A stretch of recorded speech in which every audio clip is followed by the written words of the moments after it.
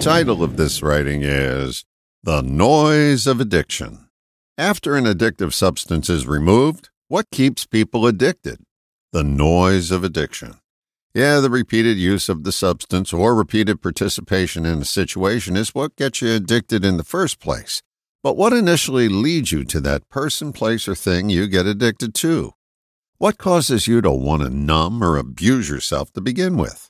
I believe it's the noise in your mind.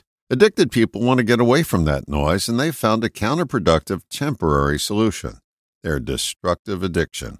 Our nonstop internal chatter is what gets us bonkers. After a while, it becomes unbearable, and we look for a diversion. Our time would be better spent finding a solution. Abstinence is the first step, but it alone is not a solution. Abstinence clears the body, but it doesn't clear the mind. The second step to end noise pollution is to notice that it's going on.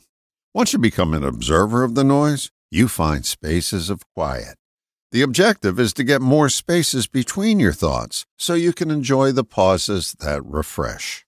When your mind becomes more spacious, you stop getting trapped by the noise. People often attempt to move away from the noise by engaging in more noise. That's talking to themselves about the noise. That never works.